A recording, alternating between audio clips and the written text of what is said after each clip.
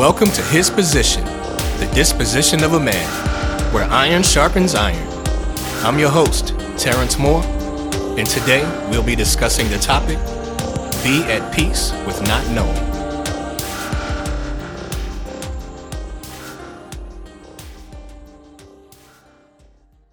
Quote, "It's not knowing that drives you mad." Jenny Valentine. Uncertainty can be unsettling. Our minds tend to always be pondering what's going to happen next. And for those who crave stability, the fear of the unknown can lead to feelings of anxiety.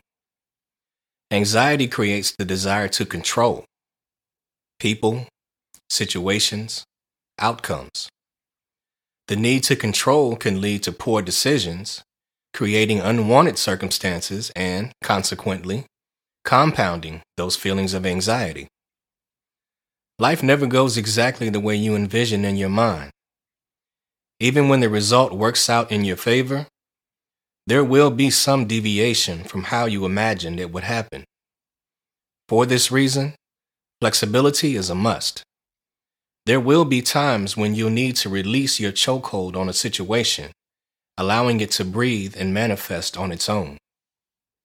Quote, "I think on some level, you do your best things when you're a little off balance, a little scared.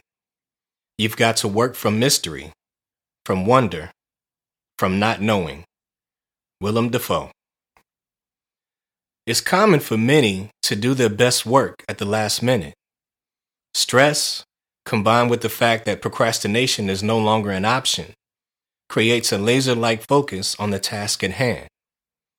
There's no time to overthink because time is of the essence, allowing creativity to flow unhindered.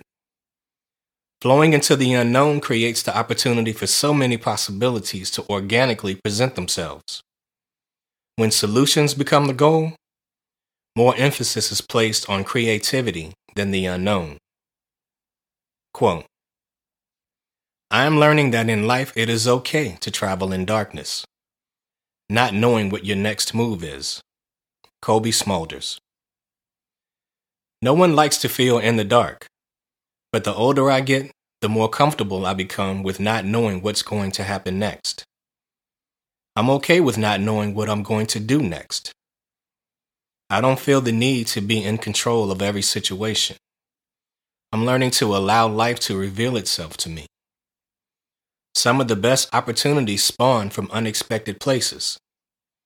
The expression, "the thing that led to the thing," is extremely applicable to our lives.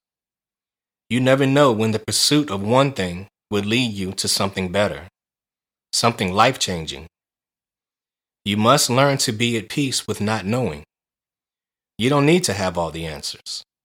Just know it's all going to work out in your favor in God's timing. Quote, "Life is about not knowing, having to change, taking the moment and making the best of it, without knowing what's going to happen next." Gilda Radner. If we knew everything that was going to happen in our lives, what would be the purpose of living? It's the uncertainty that makes life compelling.